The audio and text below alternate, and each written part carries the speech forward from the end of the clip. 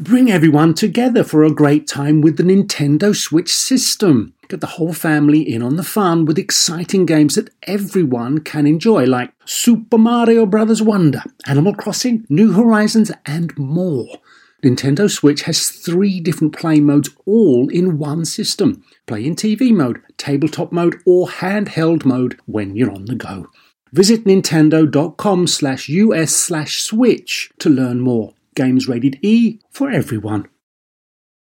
Apple Card is the perfect cashback rewards credit card. You earn up to 3% daily cash on every purchase every day.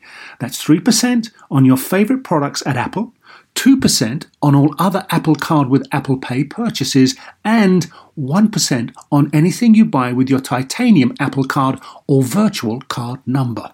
Visit apple.co/card calculator to see how much you can earn. Apple Card, issued by Goldman Sachs Bank USA, Salt Lake City branch, subject to credit approval. Terms apply. Welcome to Star Talk, your place in the universe where science and pop culture collide. Star Talk begins right now.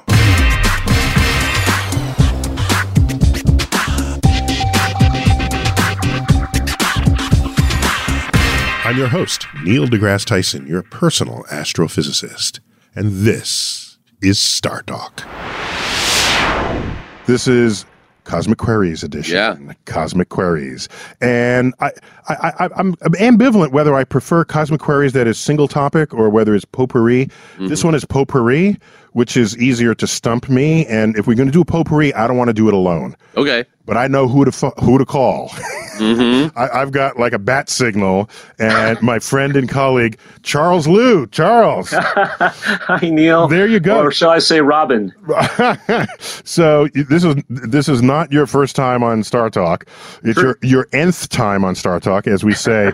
That means you've lost count, and it's some large number algebraically. Mm-hmm. And so, Eugene, we have questions that come to us over our Facebook pages and our Twitter and other outlets, and sometimes we can gather them into one topic, but other times we can't.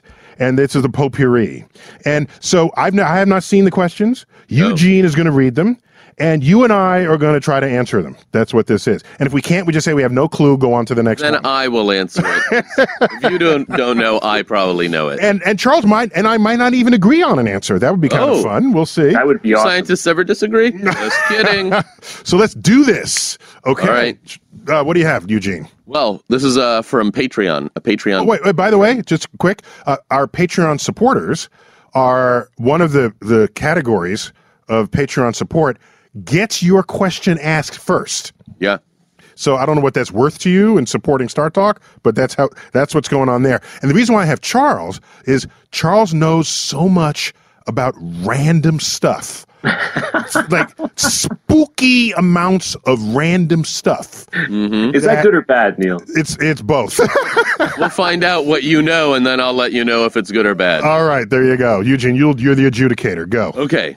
Kelia Silvis asks, and Jeremy Kaiser, together from Minnesota, they ask. And they are Patreon supporters. Thank you for your support. Thank you. Will asteroid mining ever be financially viable from a purely business standpoint? Ooh, let me answer that, and then Chuck might have a additive to that. Mm-hmm. I did not believe that it could be financially lucrative, because if there's gold on an asteroid, then you go get it. What did it cost you to get the gold? Probably more than the whatever $1,000 an ounce it's going for now. So what's the point? Until I spoke with asteroid mining people who said in the future we're going to have operations in space, manufacturing in space, on the moon, on Mars, at the gravitational balance points, the Lagrangian points, and they will need raw materials. And so you would go mine the asteroid, take the raw materials to these other places, and then you don't have to go in and out of Earth's atmosphere in our gravitational well. Is that about where you said on this, Charles? I think so. So within, say, 30 or 40 years, it won't be feasible. But as soon as we get manufacturing in space, it will start becoming economically more feasible. Is there an amount of platinum that an asteroid could have that would make sense to bring it back to Earth?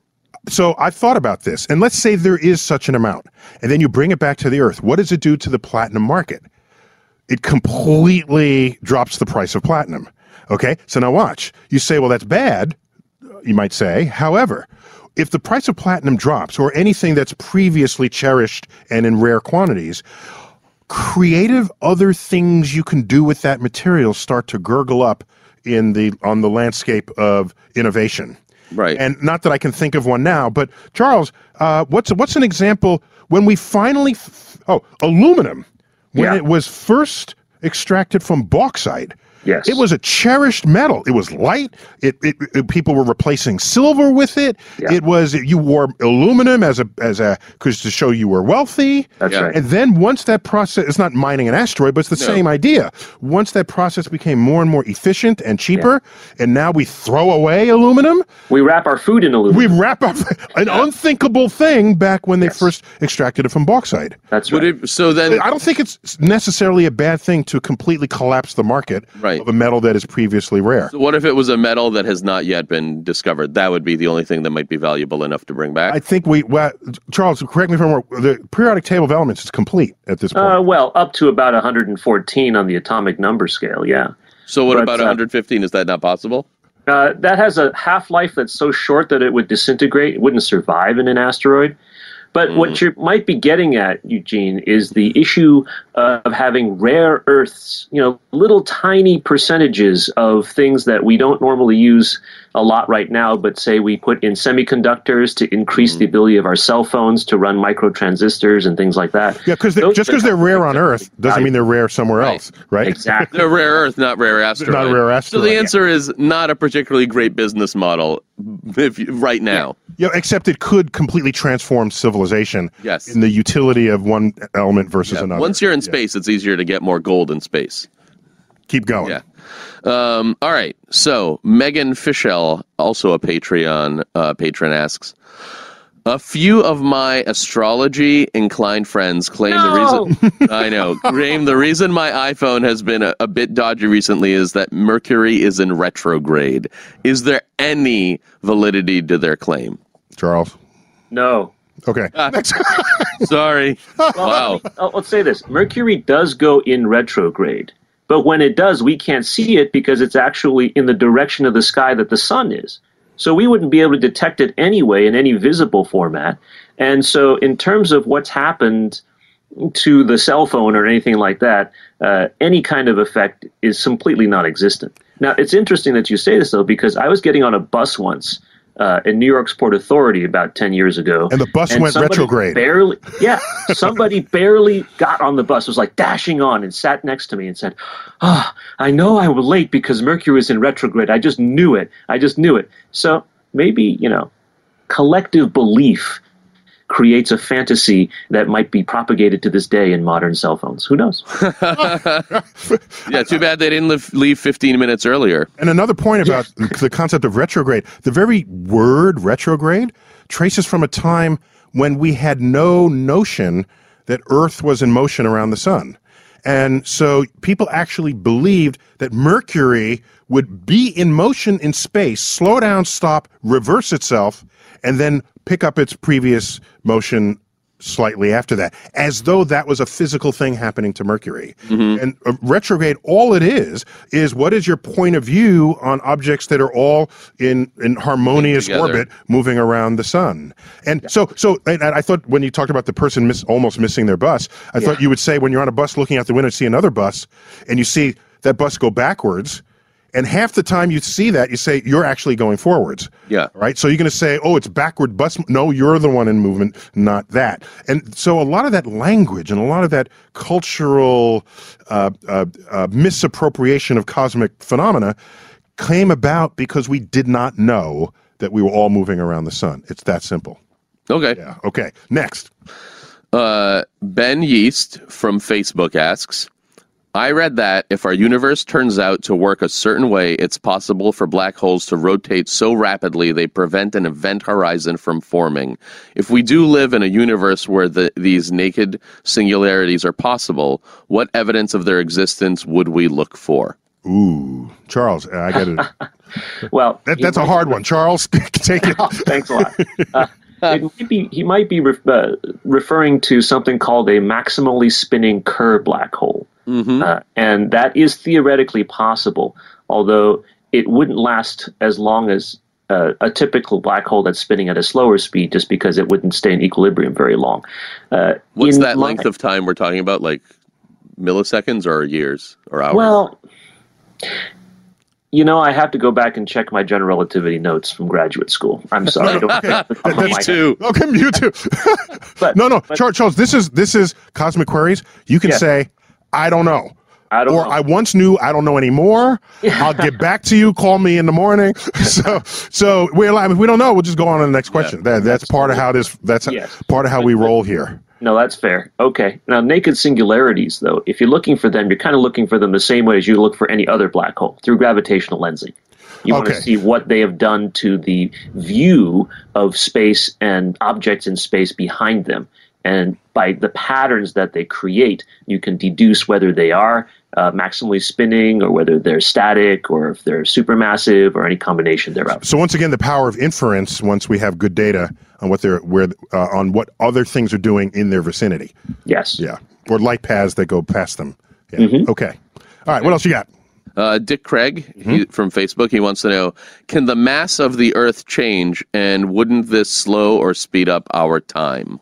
Well, the mass of Earth is changing every day. We're gaining several hundred tons of meteor dust a day. Oh, really? Yes. But Charles, aren't we also losing some air to the or isn't? Yes. A small amount going out. The mass coming in is still more than the mass going out, though, on a given day. So we are growing a little more massive every day. So the mass going out is we're losing some of our upper layer of our atmosphere. Yes. Correct? Okay. So, but 300 tons sounds like a lot, not compared to the mass of the Earth. And I try to run some numbers on this, Charles, and I got something like a gnat flying full speed ahead into the side of an elephant was some huge factor greater than what Earth would feel if it got hit by a comet slamming into its side. And so you don't see elephants concerning themselves with their mass by how many gnats land on its back. Yeah, but if the elephants became bigger every day from gnats, give it a billion years, that's a little bit bigger. Yeah, okay. All right, so let's answer that question, Charles. So let's make the Earth a little more massive. So right. what? Well, now, Earth what do you get? is 6 times 10 to the 21 tons, right? Okay. If you add 300 tons a day, that's what, 1 million tons a year?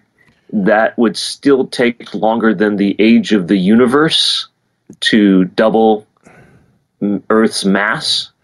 So we would have to wait a very, very, very long time to see any gravitational effects. Any meaningful gravitational effect. Meaningful gravitational effects. I have time. Okay.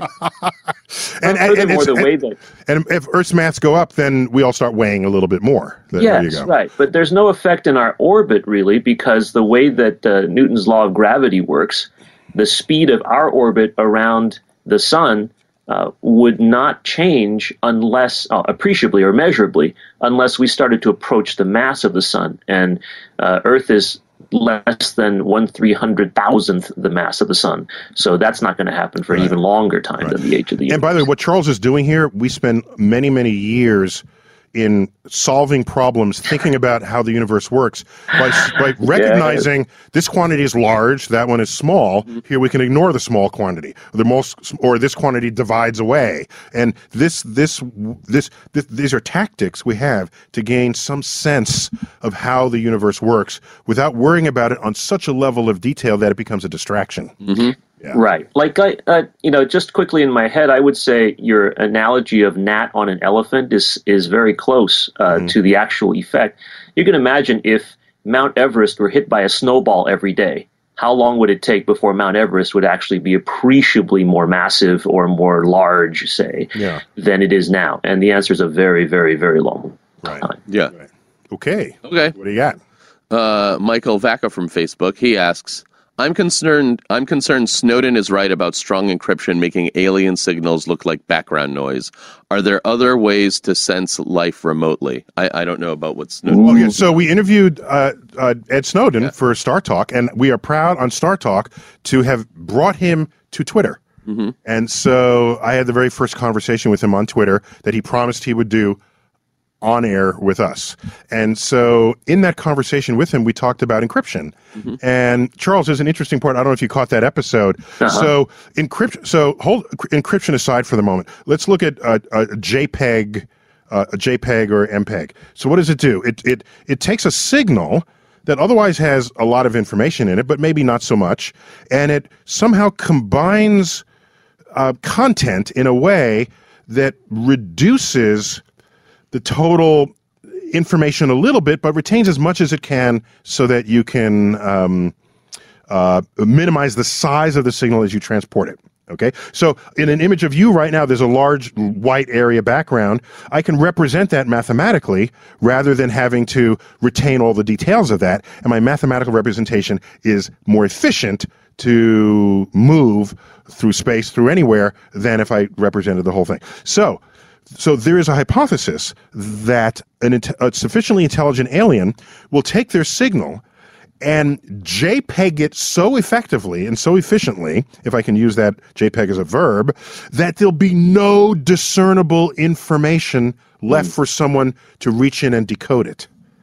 And so they're perfectly communicating with one another all the time, but we, trying to eavesdrop, will think it's completely noise. Now, so this is an accidental kind of encoding? An accidental encoding. So if you want to eavesdrop on civilizations, the most efficient way to send signals is to take whatever is decodable in the signal and re-represent it more efficiently. Right. Well, that kind of data compression that you described for JPEGs and so forth, they have an algorithm, right? So you can, if you knew how they compressed it, you could unravel this information. Well, that's the key, but then you have to send the key on the other side. So we'd have to ask the aliens, please give us a key to your encoding methods so that we can eavesdrop. Okay, so no one thinks that we're encrypting some stuff. They're encrypting stuff so strongly. Not encrypting, but compressing. Yeah, it's not so much encryption. It's compressing a signal so efficiently that the eavesdropper on it will no longer be able to distinguish it just from noise. Because if there's any discernible signal left in it, that meant there's more encryption, or there's more compression that it can still survive. So then the other question is, are there other ways to sense life remotely? But I don't know that they're mutually exclusive. Oh, just see if they're polluting their atmosphere on the planet. Look for planets with other cars? Yeah. If the exoplanet has aerosols, ozone depletion, smog, that's a guarantee there's no sign of intelligent life. And if we are able to watch some system for a long period of time, for example, we can watch for periodic behavior, right? Like just the way that decades ago people thought that maybe pulsars, which are dead stars that turn very rapidly, maybe that their regular beating was a sign of intelligent life. Right. If we had many such beats coming from, say, a single solar system or something like that, then we might imagine that there were many such things happening. And if there were enough... In other words, it's not random, and so you've got finding non-random if it's not random and it's predictable, then maybe somebody's doing the non-randoming and the predicting on the other end. Right. Yeah, we got just a few more seconds for this segment. Do you have a quick one, or do we have to delay it to... I'll ask a quick one. Quick one, go. Linton John Davidson from Facebook asks, how do I get people interested in science? Oh, that's a quick one. That's you lying. Sorry. You are lying. You are lying. You said quick, and what I interpreted as, I could read that very quickly.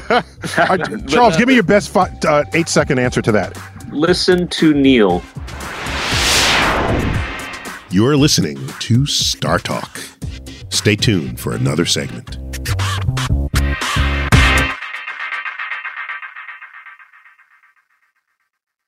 Working moms have way too many to-dos. Switch to H&R Block and have an expert do your taxes for you. Block guarantees 100% accuracy and your max refund or your money back.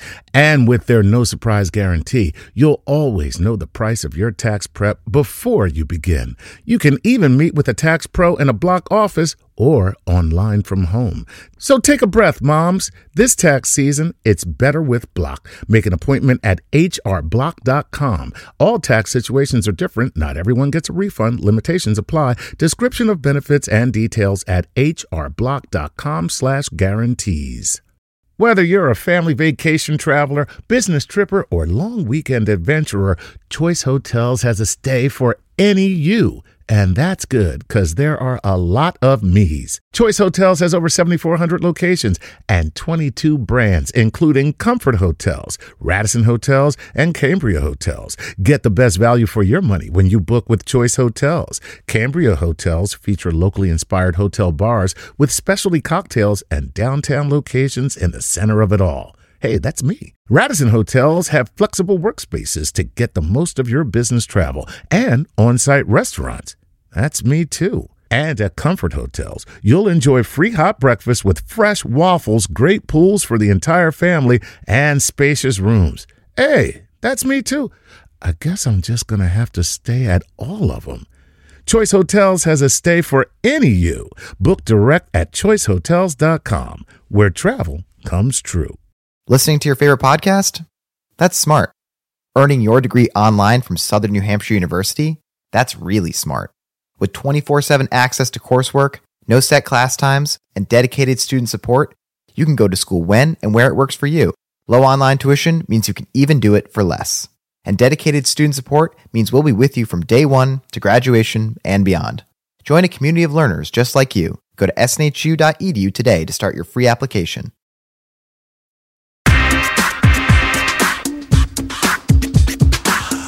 Welcome back to Star Talk. Here's more of this week's episode. Matt Alley from Facebook/San Antonio asks, trillions of years in the future when the universe is in its final whimpers, how might an advanced civilization be able to hold on to survival by harvesting energy from the last remaining celestial bodies? Ooh.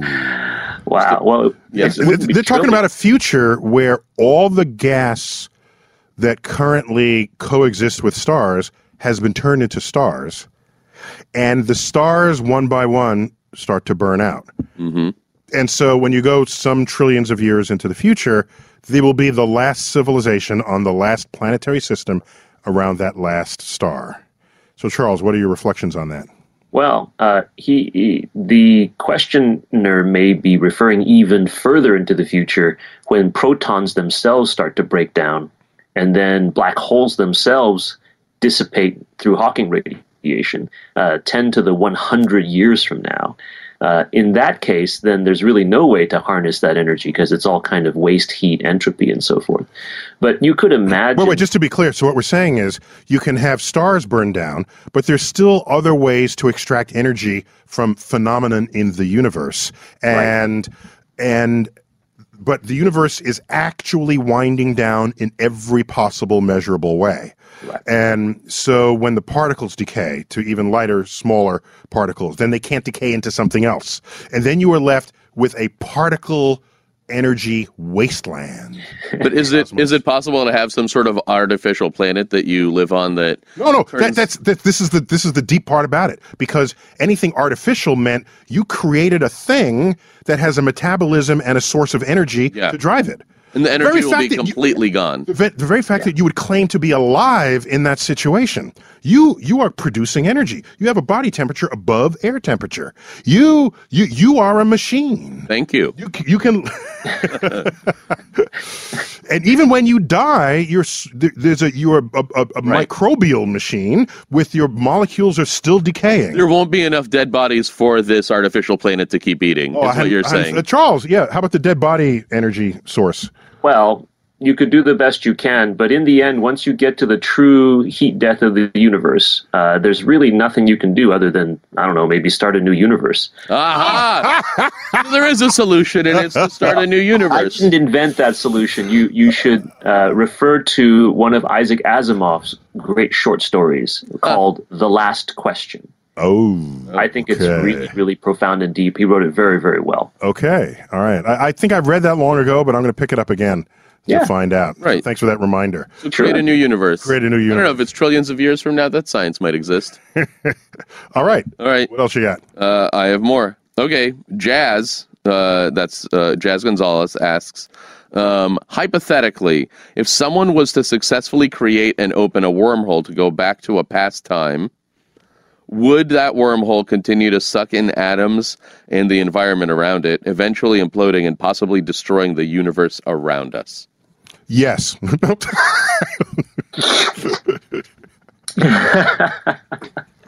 No. Okay. I think Right. no. Yeah. Wait. So Are there a handful of reasons, or just like no?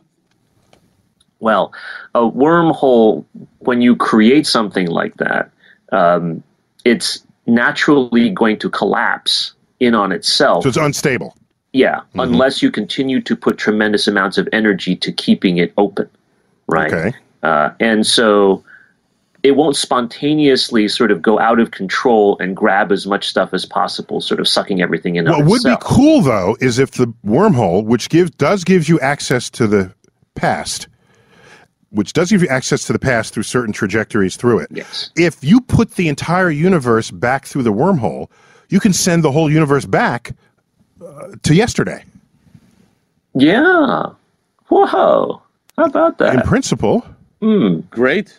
Yeah, What did we just discover?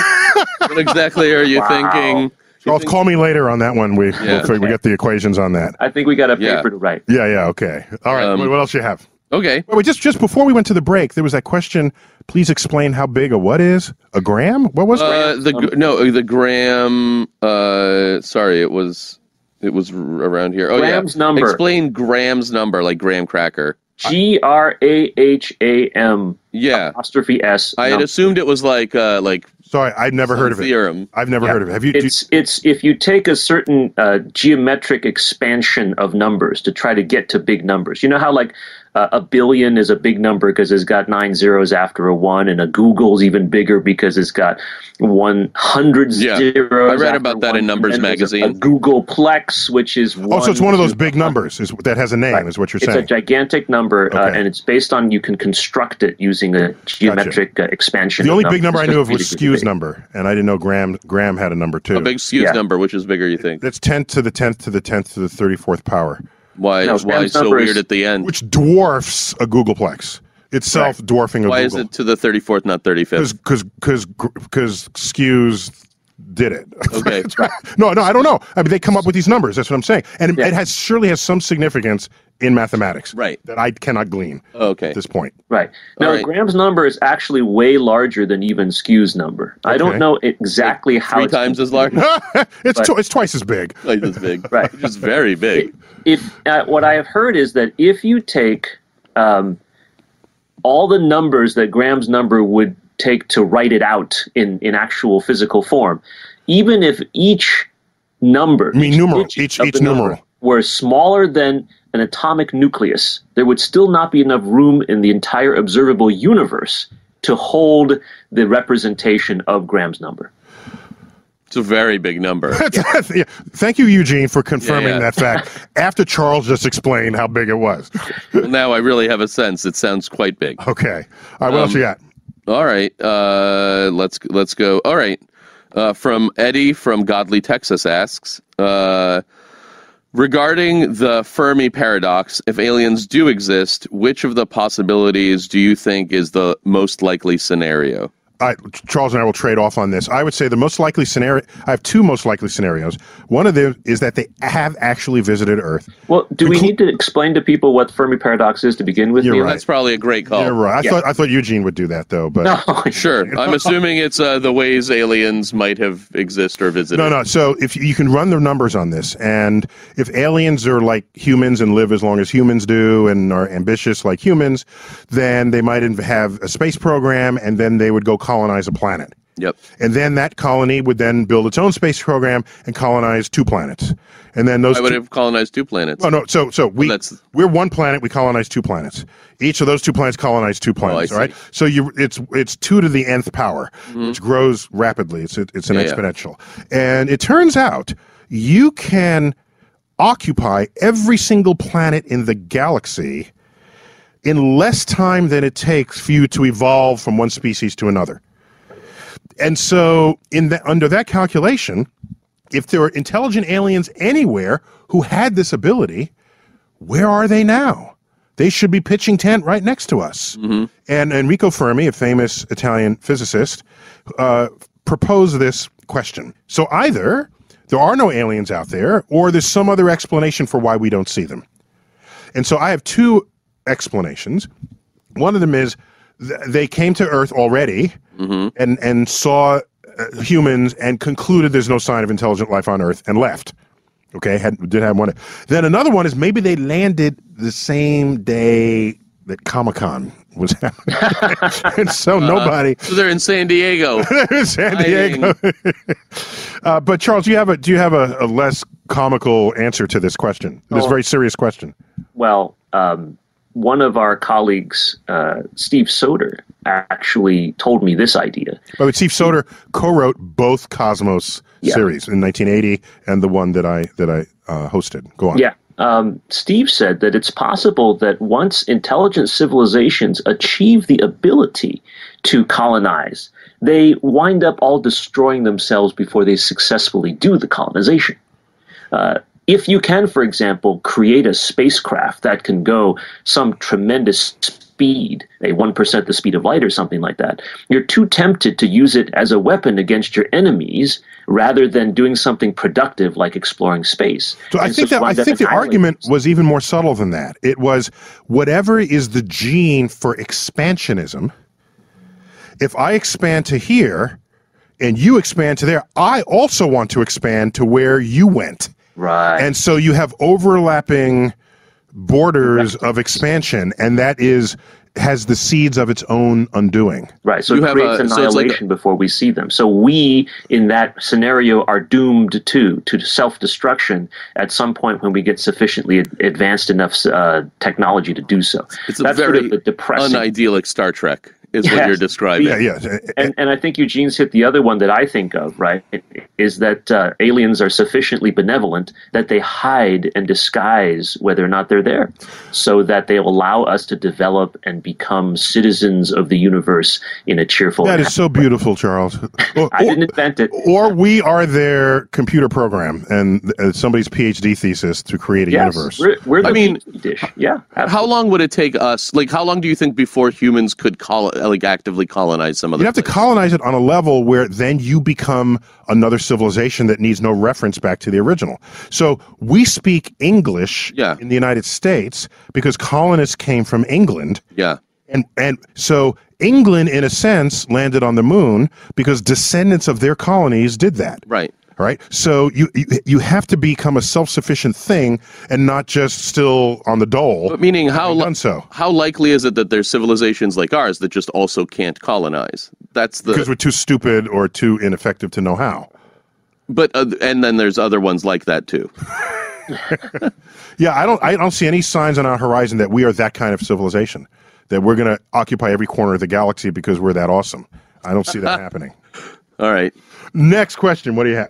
Okay. Ronald James from on Facebook asks, how fast is the universe expanding from an Earth-centric perspective in light years per Earth year? Also, how fast is the rate of expansion, same units, increasing due to this dark energy junk?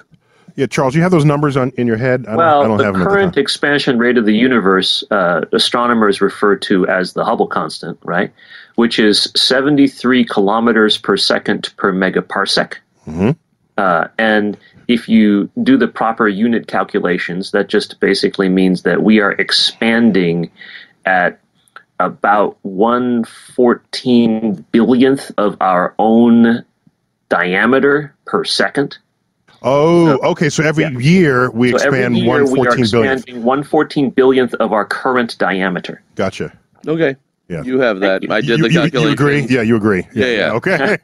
When you weren't sure, I was like, okay. By the way, you can imagine growing anything at that rate. Yeah. Right? What grows at 1/14th of its size? No, 1/14 billionth of its size per year. Hatred. So that's the rate at which the universe is growing. Okay. So good way to think about it, Charles. I'll use that again for sure. Yeah. Okay. Ocean McIntyre asks, could neutrinos and their oscillations play a role in detecting, mapping, and understanding dark energy? Ooh. Totally. 100%. Yeah. Neil, you want to explain neutrino oscillations to people? Yeah, so neutrino, they're different species. It's like, Call. I like the answer of yes. And then I'm like, no, yeah, but I wonder, other than on Star Trek where you create a net and then you can see the invisible alien, but how else does it work? so neutrinos are one of the fundamental particles of the universe. Neutrinos don't decay into some other kind of particle, so we consider them fundamental. And Would you have enough to use as energy at the end of the universe? Yeah, no, because once you decay to the lowest energy neutrino, you're done. So there are three different families of neutrinos, and neutrino oscillations is a fancy word for saying a neutrino moving through space can actually transmogrify into another species of neutrino. So it'd be like I toss you a basketball and you caught a football. Right. And that story has an interesting history, because we made a prediction of what rate the sun should be producing neutrinos based on our understanding of how the sun works. And we were not measuring those neutrinos. So either we were completely wrong with our understanding of thermonuclear fusion, or the neutrinos were misbehaving, and that's what we found. We didn't know the neutrino would turn into a different species between being formed in the center of the sun and reaching us here on Earth and our detectors. And there's no transfer of energy between it changing from a basketball to a football? Generally, you lose energy. What happens there? You do change energy. Yeah. It's an energy state. The missing neutrino problem was precisely that, because it realized that the detectors that we were trying to use to find the neutrinos from the sun were only sensitive to one kind of neutrino at a certain energy level and not to the other kind. Right, exactly. You're listening to Star Talk Radio. Stay tuned. More up next.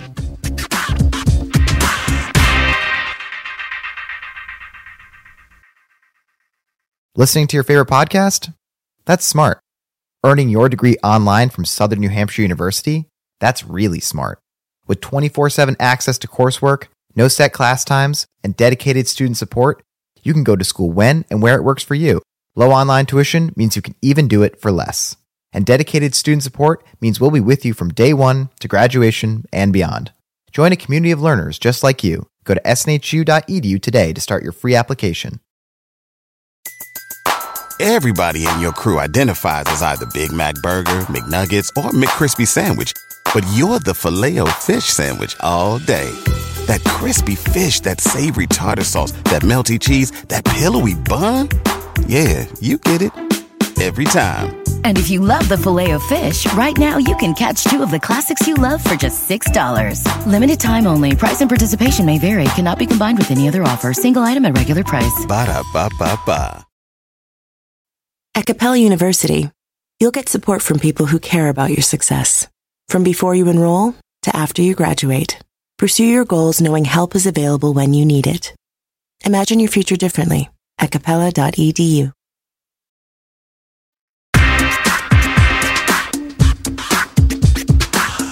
Welcome back. Here's more of Star Talk. James Coultus from Twitter asks, what are some of the most exciting astrophysics discoveries we've made in 2015? Oh, well, the New Horizons flyby of Pluto. Pluto was rocking the whole year. Dawn's flyby of Ceres. And on September 14th, 2015, there was a gravitational wave that came through Earth. So that happened in September. So that was good. Keep going on the list. Oh. More? No, yeah. You gave 3 things. Go on. Anything else? Gee. I got one. I think this counts. SpaceX successfully re-landed the first stage of its rocket, which opens up a reusability of rockets for the future. It's a commercial technological achievement, but I think we shouldn't underestimate what potential value that can have in inexpensive spaceflight going forward. Yeah, Blue Horizons did something like that too, right? Yeah. Blue Origin, excuse me. No, but it didn't go into orbit. I don't think. That's right. Yeah. This one orbited, deployed satellites, came back and landed safely. Sorry. First stage came down. First stage, and the rest of it went into orbit. That's correct. Yes. But in this other one, I don't think anything went into orbit. Right. It just went up to the 100-kilometer level. Yeah, the atmosphere edge. Yeah, yeah. So good question there. Okay, keep it coming. B. Demari asks, can dark matter be 3D matter in another dimension? Maybe it fell into a black hole? It could have, but the thing is we know so little about dark matter, it can literally be anything. That's why we call it dark matter. Cosmologist Rocky Cobb likes to say that dark matter is a model in search of a theory, which basically means almost like millennia ago when people designed things like epicycles and retrograde motion explanations, that we're almost at that stage. So it could literally be anything. It's not likely to be certain things, but it could be anything. Okay. I got to go with Charles on that. Yeah, me too. Mm-hmm. We're all three of us. Jacob Sauber asks, when the sun becomes a red giant, what will happen to the asteroid belt and surviving planets? Ooh, nothing. Nothing. Yeah, so the sun becomes a red giant, and it'll make a very beautiful nebula surrounding a very dense core. Mm-hmm. But the red giant is not going to reach the size of the asteroid belt in the red giant stage. Mm-hmm. It's not. And so the asteroid belt doesn't know or care that the sun swelled up. It's the same amount of mass centered at the center of the solar system. So now the heat distribution among the family of planets and comets and asteroids will be different. Mm-hmm. Earth would have been burnt to a cinder. Mercury would have been vaporized deep within. Same with Venus. So, yeah. Is there a planet we could move to that would be maybe equivalent of what Earth is Charles, like now? I think we can move to Mars, can't we? No, I'm afraid not. A little too close? Mars is still too close. So one of the moons of Jupiter, then? You might do all right in the moons of Jupiter, but there is still a big solar wind, right? Remember that the process of becoming a red giant takes hundreds of millions of years. And so in that process, as it grows, more solar material will slough off. Yeah. And if there's too much of that, it will still blow away atmosphere and things like that. But once we get out to Titan or maybe Triton, the solid material should be able to hold together at least for a time. Right, and we mentioned the moons of Jupiter because Jupiter itself offers no surface on which to land. Right. But of course the moons do. So maybe we go to those moons and then as we do that and then we move to the next place. I mean, it's not ideal. But that's 5 billion years from now. Yeah. 5 billion years of evolution. If we're still needing to be in spaceships to go somewhere solid to live and survive, I think we're in deep trouble evolutionarily. Yeah. Meaning you think we'll be energy beings? That's kind of what he said. Fly around solving crimes? That's kind of what he said. I'd appreciate that, sure. Okay. Yeah. All right. Anybody you think it'll take time? Like I can't do it in the next year or two? Let's just say it's something to look forward to. I wouldn't change my retirement plans. Next question. Okay. Terry Carter asks, is there presently any living thing on Earth that could live on the moon or Mars? Yeah. Not on the surface. I don't think on the surface, but you could probably hide stuff in the subterranean caverns of Mars. What do you think, Charles? Yeah, I think, tardigrades have been big in the news lately as far as extremotolerant organisms are concerned. These are little mites that live, for example, in places like your eyelashes, right? They can survive the vacuum of space for a period of time. Certainly, if we go into low Earth orbit and then bring them back down, they have been shown to be able to survive the rigors of space for a while. If you can dig them down into, say, Mars, where there's quite a bit of frozen water, and maybe occasionally that frozen water becomes liquid, those tardigrades could survive. They probably wouldn't like it, but they could survive.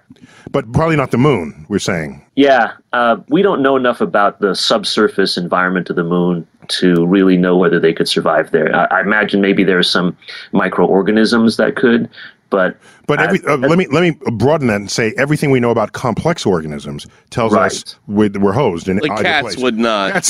Cats no chance. Right, not no cats. We're under the 5-minute warning. Okay. And with this, we're now the lightning round. Okay, Charles, it's soundbite answers. We're gonna get as many. Okay, ready, go. Okay, Thomas asks, if a W hole entrance exists within an object's sphere of influence, does it affect objects on the other side? I don't know. Charles, go. Yes, but we don't know how yet. Okay. Next. The teen poet asks, is it possible to use gravity to manipulate the flow and speed of light and therefore outspeed it? No. Okay. I agree with that. You can't beat a light beam anywhere unless you Not even if you're riding you're a light beam riding a gravity wave? No, you can, if you ride, you can't surf a gravity wave to go faster than the gravity waves. No.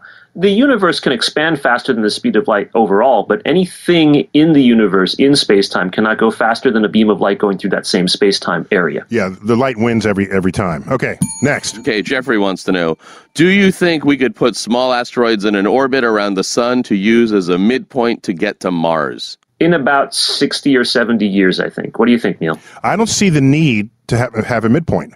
What you would want are filling stations along the way and do a mid-air or mid-space refueling, because you're going to have energy of motion to get you from Earth to Mars, to Mercury. And that energy, you don't want to compromise that energy. You want to stay with it all the way and ride it in. You want to have moving gas stations. Moving gas stations, exactly. Filling stations. Or next. Okay. If you had the equivalent money that we spent for Apollo today, what would your goal be? Ooh. That would, in today's dollars, it's about $100 billion. And I don't know, Charles, what would you do with $100 billion? I would try to stabilize the carbon dioxide emissions in our atmosphere. Charles, that's so responsible of you. I mean, come on. And then once that was done, would you go to Mars? Oh, 100 billion isn't enough to go to Mars with modern technology. I know what I'll do. Okay, that's too bad. Okay, I would try to be more noble than Charles was. I would use the $100 billion to make all 7 billion people on Earth so scientifically literate that any next decision they make will involve going to Mars, because they'll know the wisdom of it, and they'll solve the problem. Next. Okay, what are some tips you would give to someone studying physics in college? Take the hardest classes you can. Don't worry about whether it's an A or a B in your grade, because at the end of the day, people will beat a path to your door for accomplishing things that no one else could, because that's what it means to take a hard class. Take an easy class and get an A. You show people your grade, but that's the grade everyone else got, and you're no longer distinguished in the marketplace. Neil, that is the most eloquent explanation that I've ever heard of that correct phenomenon. Okay, says the man who knew nothing but straight A's his whole life. But go. Why do all the planets orbit the sun in the same direction? Ooh, so back in the mid 1700s, we think that was solved by some great philosophers back then. One of them, was it Laplace? Yeah, it's Laplace. So it's called the nebular hypothesis. You have a huge cloud out of which you will make the solid stuff from collapsed pockets within it. It rotates. Everything in the universe rotates. And as this cloud collapses, it speeds up, pockets form, and therefore everything that forms from that cloud will rotate with the same sense of direction as everything else.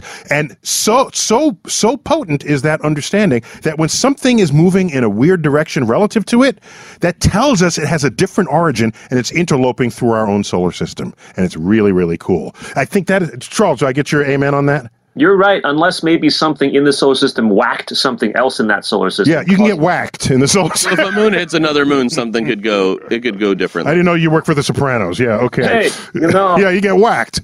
Yeah, for example, is it Neptune? Uranus, its orbit is flipped completely the other way. It doesn't rotate in the same direction as everybody else. Oh, really? I think something knocked it on its ear. You're listening to Star Talk. Stay tuned for another segment.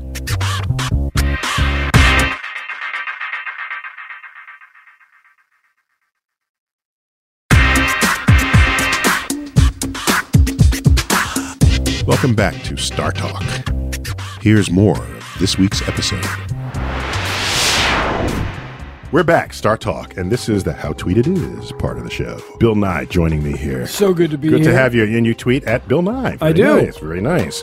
So I posted a tweet out not that long ago. Just came upon, these are like brain droppings each day. But I know you've thought about this. So here it is. Proud to be Homo sapiens, a curious species, with DNA compelling us to explore, even if doing so puts your own life at risk. Apparently. Why? People are ready to kill themselves. Well, the word kill themselves. They're willing to take risks. Because taking risks... Well, when you take a risk, there's a chance you'll succeed. at least when I take risks. You know, it's interesting because that's not how I think of risk. I think when you take a risk, there's a chance of you dying. Yeah, well, there's that's fascinating. Non-zero. That's a fascinating other way to think about risk. It is a one-sum game. That which does not kill you, you presume would leave you alive, Right. and the risk is taken with the chance of enriching yourself. And let me just put it this way, everybody. You're a woman, you're a female, you could go with the accountant there in the cave, in ancient cave days, Og and Augette back there. Or you could take a chance on the guy who's a little wild, who goes over the hill and maybe will invent PayPal and just get crazy rich. And so if you put your cards in with that guy, put your lot in with that guy, there's a chance that you will also succeed. What are you saying about accountants? I'm saying the accountant's a steady guy, but he may not strike it rich. So there's some value in the striking rich scenario. Okay, but if that were the case, there'd be no accountants. Oh, no, because everybody's got to pass his gene. The guy who goes over the hill may get killed. Oh. There's lions and tigers and bears and parasites. That'd be 3 different continents, actually. All that aside, I was trying to cover them all. There are penguins, That's you just added a continent, right? And okay. then there's some New World monkeys that are trouble. No, the point is, plus in Australia, everything's venomous. So okay. Yeah. So, but the guy that goes over the hill attracts the female. Mm-hmm. Then the male that stays in the cave doesn't reproduce. Is that right? No, well, it depends on what choice certain females make. I'm saying there's value in the guy taking risk. Okay. Not that accountants don't take risk, but comedy is based on stereotypes, and so or expectations, which are based on stereotypes. So my feeling is that the ancient cave accountants were more conservative than the ancient cave over the hill, let's go for it explorers. Okay, and so the over the hill, let's go for it explorers who never came back, the accountant had all the women.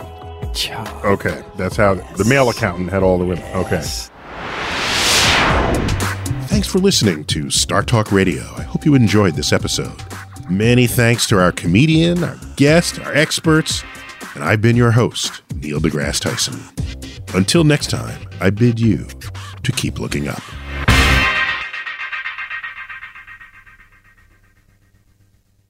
Listening to your favorite podcast? That's smart. Earning your degree online from Southern New Hampshire University? That's really smart. With 24/7 access to coursework, no set class times, and dedicated student support, you can go to school when and where it works for you. Low online tuition means you can even do it for less. And dedicated student support means we'll be with you from day one to graduation and beyond. Join a community of learners just like you. Go to snhu.edu today to start your free application. Everybody in your crew identifies as either Big Mac Burger, McNuggets, or McCrispy Sandwich. But you're the Filet-O-Fish Sandwich all day. That crispy fish, that savory tartar sauce, that melty cheese, that pillowy bun. Yeah, you get it. Every time. And if you love the Filet-O-Fish, right now you can catch 2 of the classics you love for just $6. Limited time only. Price and participation may vary. Cannot be combined with any other offer. Single item at regular price. Ba-da-ba-ba-ba.